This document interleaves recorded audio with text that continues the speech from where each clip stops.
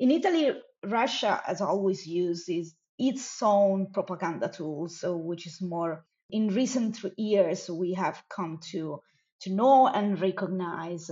But for China, it took a longer time, and even now there are those who do not recognize propaganda from verified news. The stroke of genius for me that China had was not to use its international tools, but to insert itself into the great economic crisis in publishing and media sector.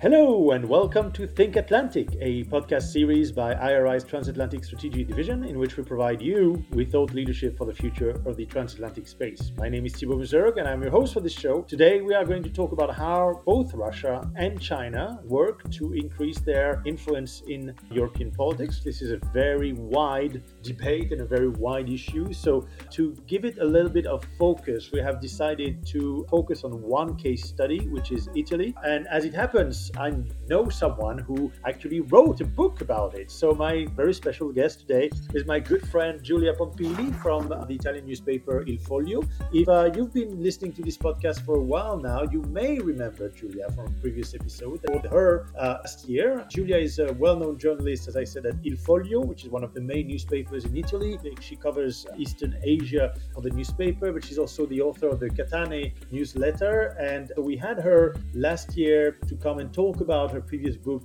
Sotto lo stesso cielo, and she discussed this with Mantas Adominas, the Deputy Minister of Foreign Affairs of Lithuania. And this time I'm having her on the show because she just published a new book in Italian, co-written with Valerio Valentini, and the book is called Al cuore dell'Italia. It's only in Italian for the moment, but the full title translates as To the Heart of Italy, How Russia and China Are Trying to Conquer the Country. So pretty much exactly the topic that we're going to discuss today. Giulia, thanks so much for taking the time to join us today during a busy promo period for your book, and welcome back to the show. Thank you so much, Thibaut. It's a real pleasure. Okay, so Giulia, this is not usually how book talks start, but I'm going to reverse here. I would like to start this conversation by the end, so to speak, and like to discuss the last chapter of your book when you transport the reader back in the spring of 2020. And from an Italian perspective, it really looks like the apocalypse. So let me set the stage for you guys. Italy is in full lockdown at that time because we're in the middle of the COVID-19 pandemic, or rather at the start of the COVID-19 pandemic. And Italy at that time is the European epicenter of COVID-19. But what is important for this conversation is that at this very time, Italy finds itself at the center of a number of controversies with China over medical equipment delivery, development of vaccines as well. There are Russian spies roaming around the country. And it seems actually that the only people who at that time are allowed to go out and to be basically free to roam wherever they want are Russian and Chinese agents, not to call them spies. So, can you explain to our listeners what happened in the spring of 2020 and maybe briefly enlighten us on why and how a major country like Italy, a G7 country, one of the 10, 15 biggest economies in the world, got into the situation of extreme vulnerability? Yes, sure. Well, complicated question. First of all, the context. In the spring of 2020, Italy has this coalition government formed by two parties. On one side, there's the Democratic Party, and on the other side, the very populistic formation, the Five Star Movement.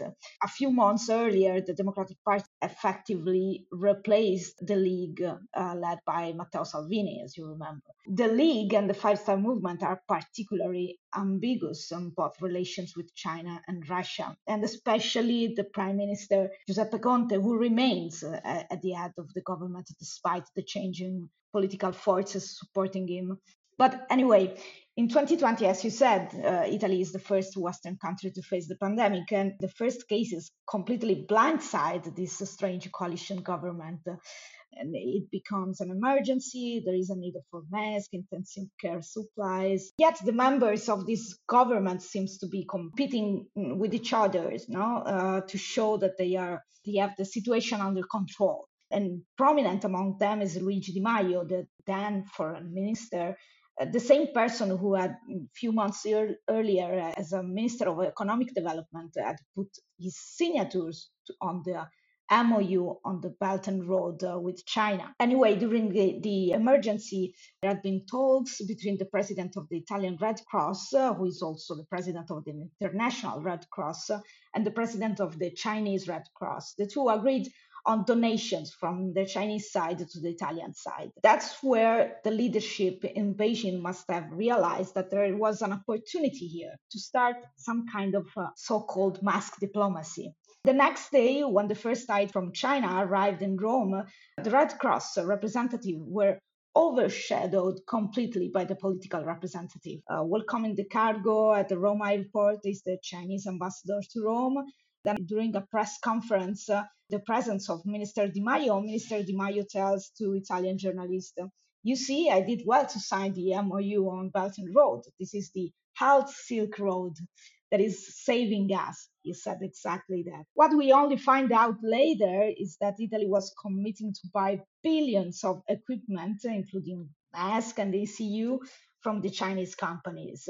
It was an enormous propaganda spot for China, which was coming from the cause of the pandemic disruptor to the Good Samaritan. But it was also a huge benefit from China's export perspective. What did the Chinese bring with the cargo that day? In addition to the masks, several doctors who will tour Italian hospitals for a month, bags of blood and traditional Chinese medicine, of course, and also some equipment for ICU that the Italian doctors did not know how to use. Anyway, shortly after this first handover ceremony of the Chinese to Rome, Russia also begins to want to bring its help to Italy. So the communication between the Russian embassy and the Italian government intensified, and within few days, the mission was organized. It was a real military mission. When the cargo plane is about to land to Pratica di Mare, I remember our military airport,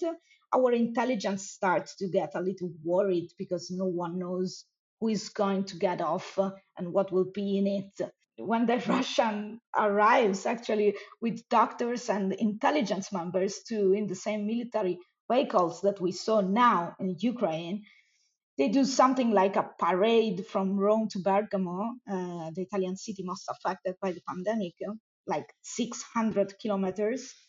And once they arrive, they put medicians and doctors, Russian doctors, was put Italian hospitals to help.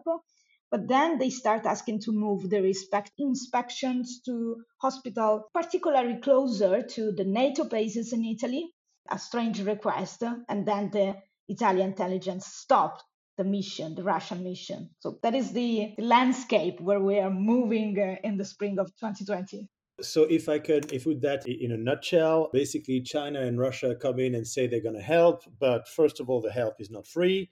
They apparently, the poor Italians who are the epicenter of the pandemic and had to deal with this virus were probably used both by Chinese and by Russian doctors whenever they were doctors as guinea pigs.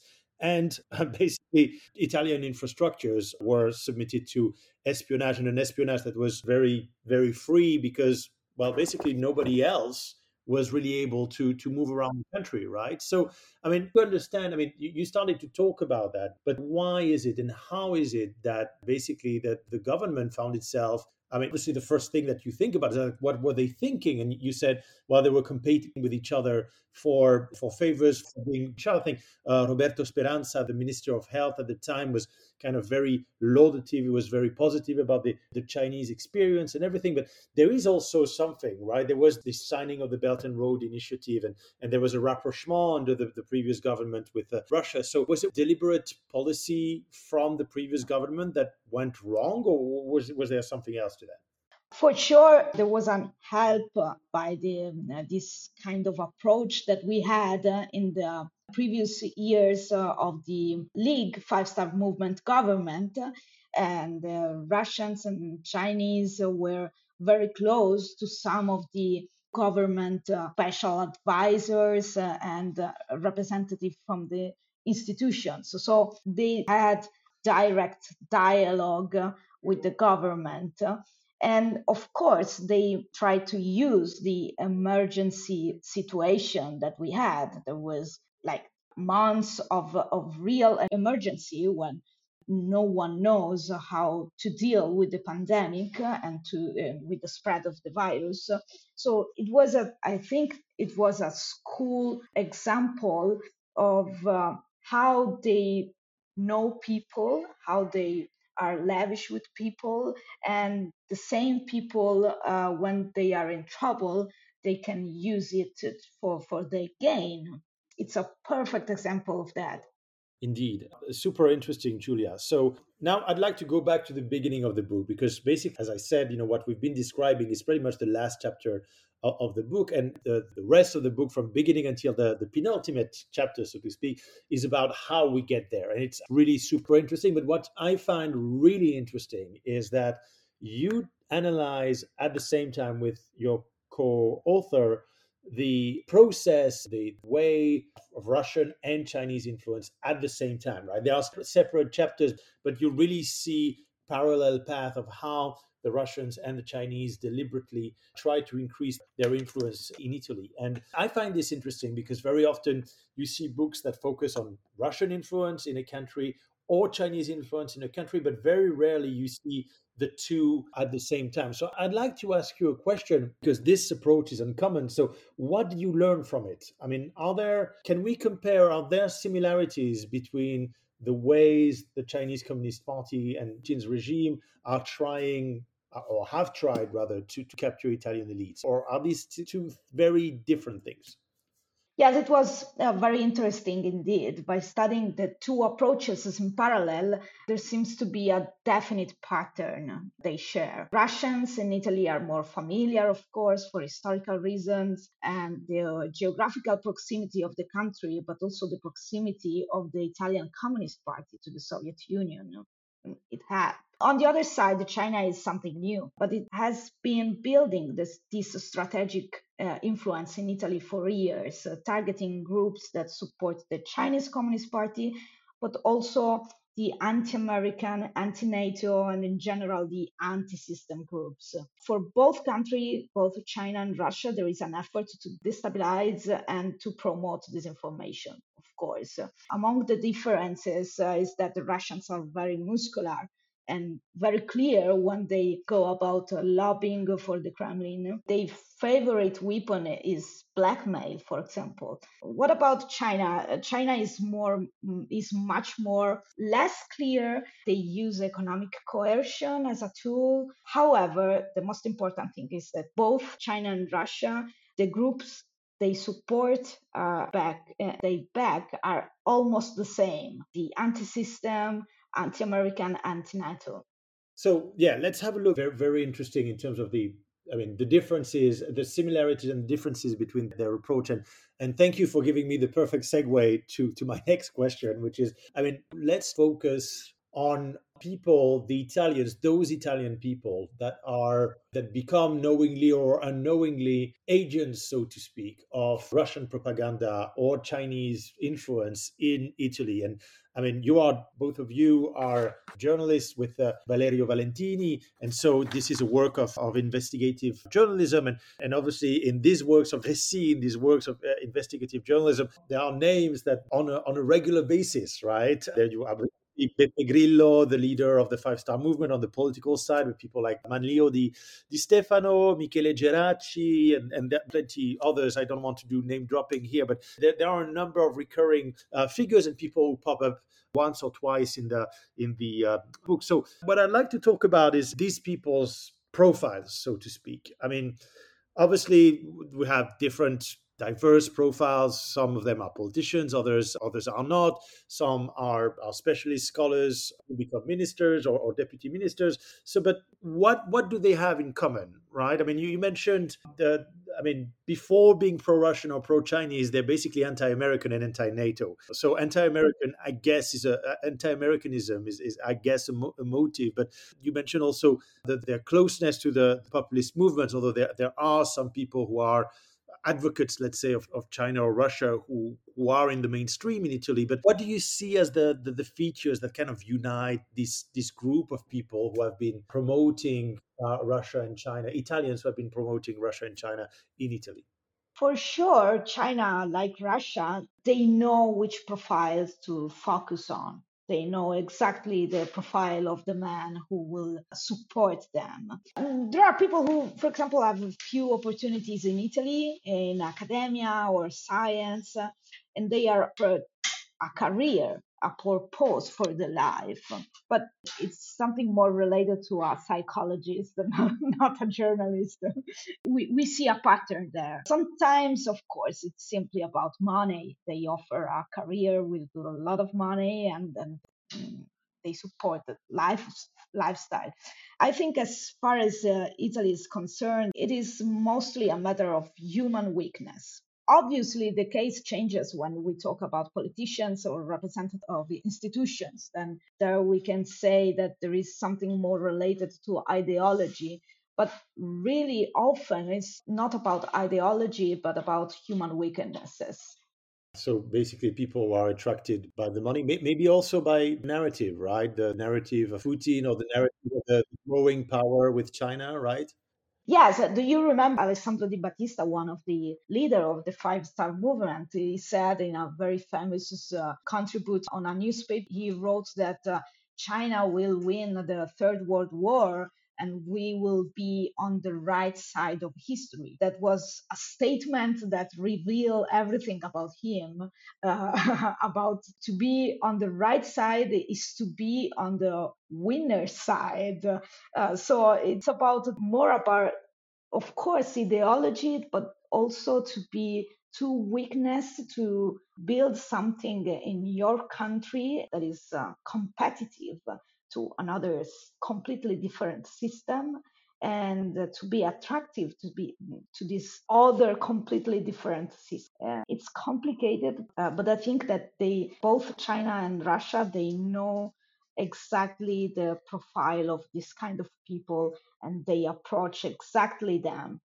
And so these people then, I mean, some of them work within the parties, within the apparatus of political parties, of different institutions, and some I would say go very, very public, right? They make declarations. Some of them are politicians, but others are basically going out with the propaganda or like showing the propaganda of China, of the PRC and Putin's Russia. And I think we've had a lot of examples in Italy, actually, particularly during the first stages of the war. Again, I don't want to name too many names, but I think Alessandro Orsini is really a very, very important figure in the Putinosphere, let's say, that was very. Even with him, it's about a psychologist, not about journalism.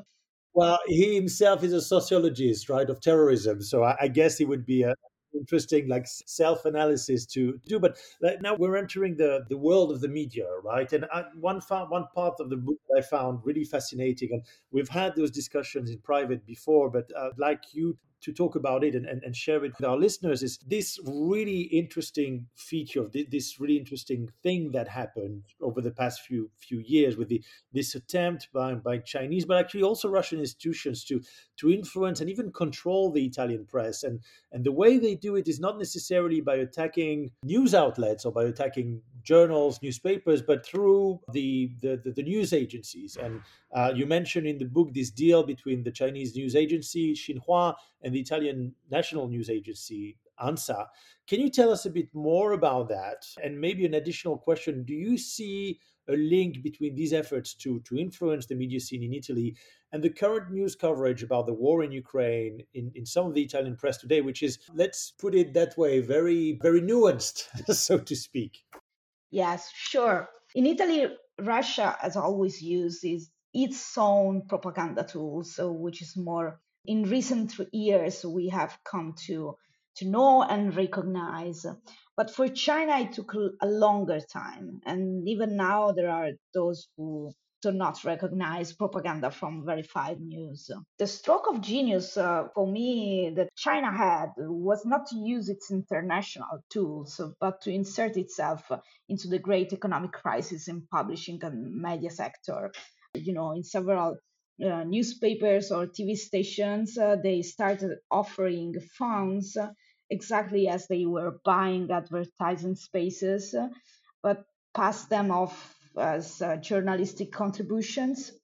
And the deal that you mentioned with the news agency ANSA was the most important case for me.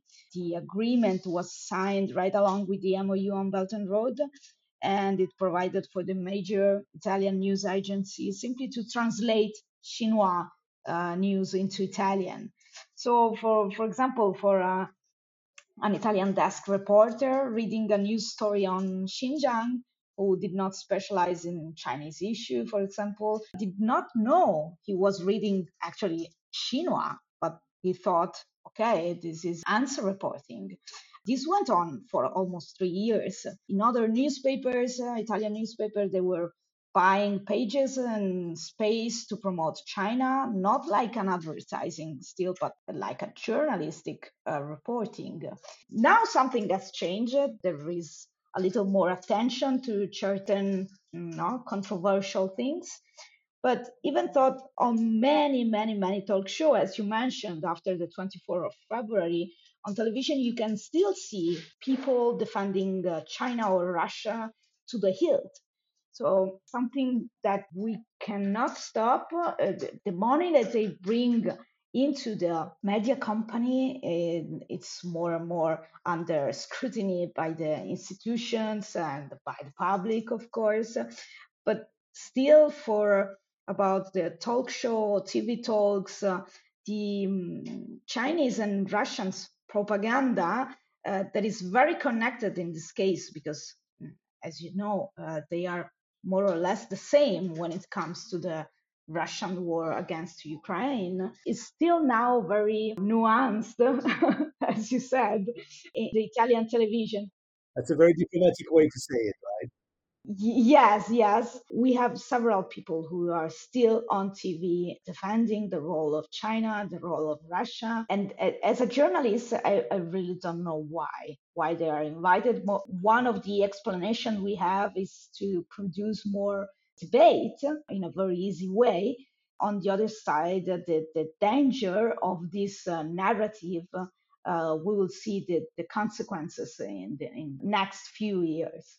Indeed, and I mean, interestingly enough, Alessandro Orsini is that person that we mentioned is still invited on TV channels, on public TV channels, even though he was claiming at the very beginning of the special operation, so to speak, that Ukraine had already lost the war. He then claimed that Ukraine would never win back any territory, then that it wouldn't be that Kherson, the counteroffensive in Kherson was not working, that it was no use to try and retake Kherson, etc., etc. And the gentleman is still invited on television, which is really remarkable. But I found that, I mean, this is something that we actually see in other countries. I mean, in my home country, I see in France that probably a bit less, but still there are some Russian propagandists who continue to be invited. Although I don't think we invited Dugin to talk or Lavrov for an interview. But what I really found interesting was this this thing of will, so to speak, between news agencies, and the fact that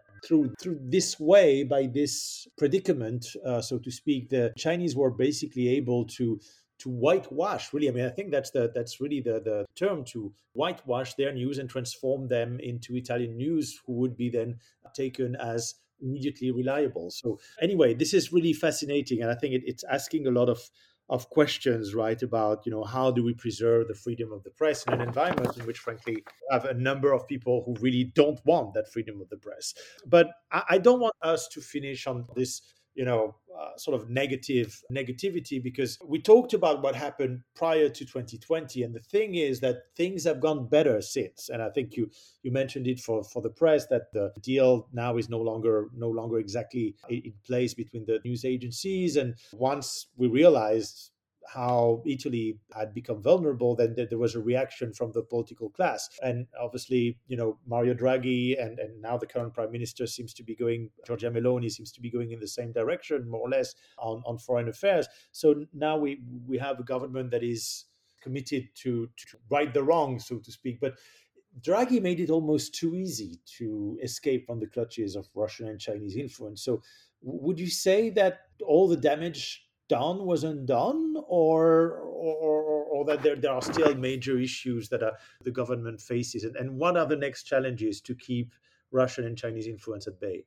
Oh, for sure, the Draghi government was back on track. He recognized that quite quietly.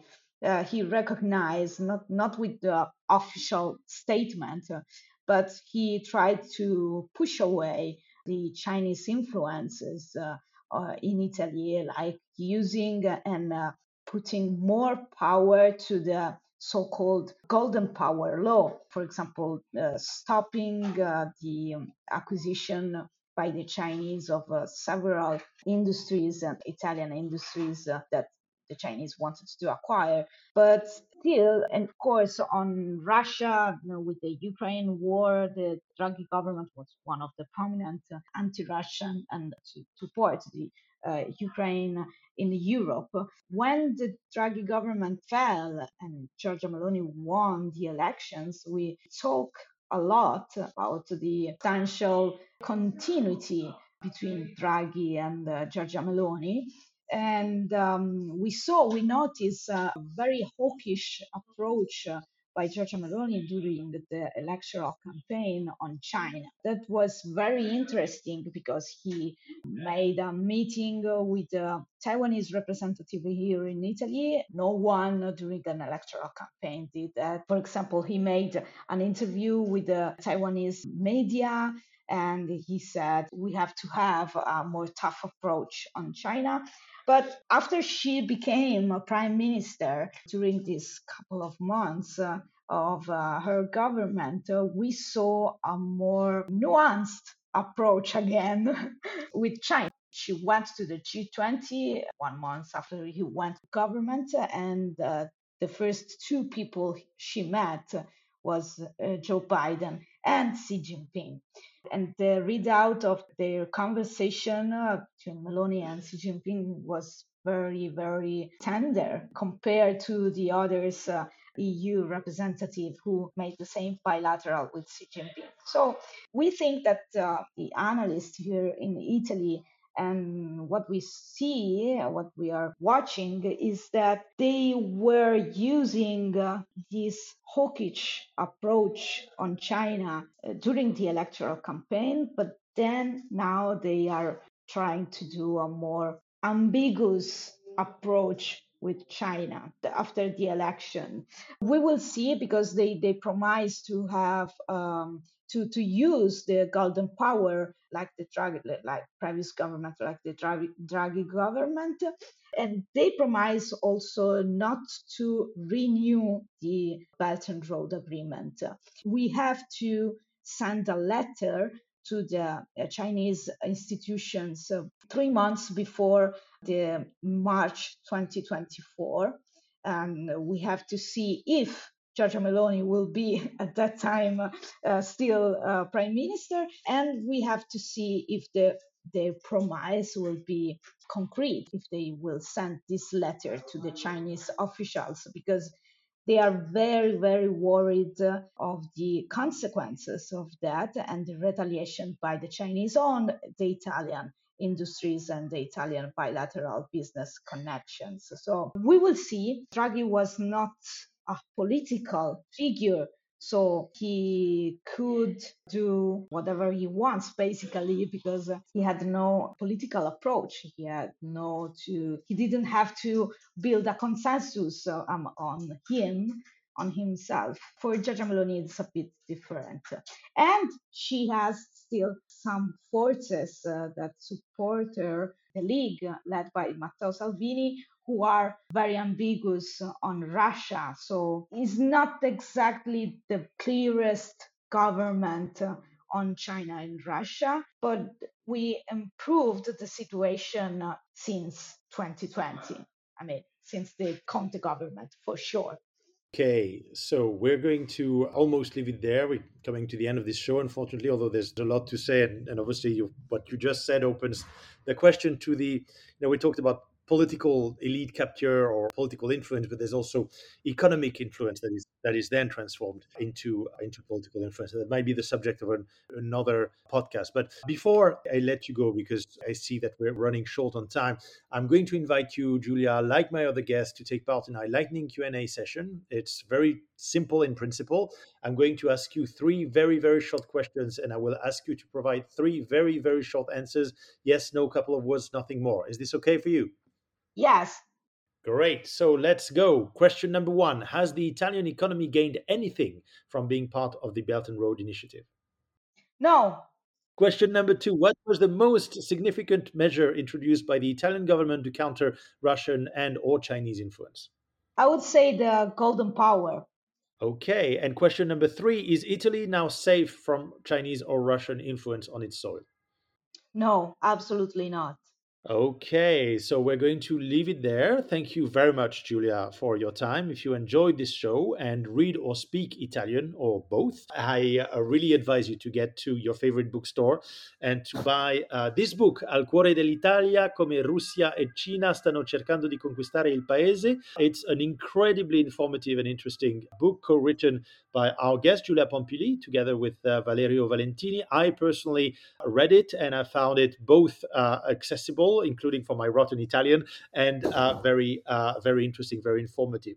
You can also follow Giulia's work on Twitter. She's at Giulia Pompili. On our side, we haven't moved, and you should follow us at IRI Global, at Think Atlantic, and obviously on our website, www.iri.org. This is the end of today's episode of Think Atlantic, the podcast that provides you with thought leadership for the future of the transatlantic space. Many thanks to Romain Luquinho, Tomasz Moczko, and Andras Brown for producing this series. We will be back in 2 weeks for the last episode of the year, our traditional Christmas special with IRI President Dan Twining. We'll be taking a look back at 2022, so don't miss this discussion. In the meantime, if you liked what you heard, please subscribe to the show and, of course, share it with your friends and colleagues. We love it when we get more listeners. Thanks a lot for listening in, and talk to you soon.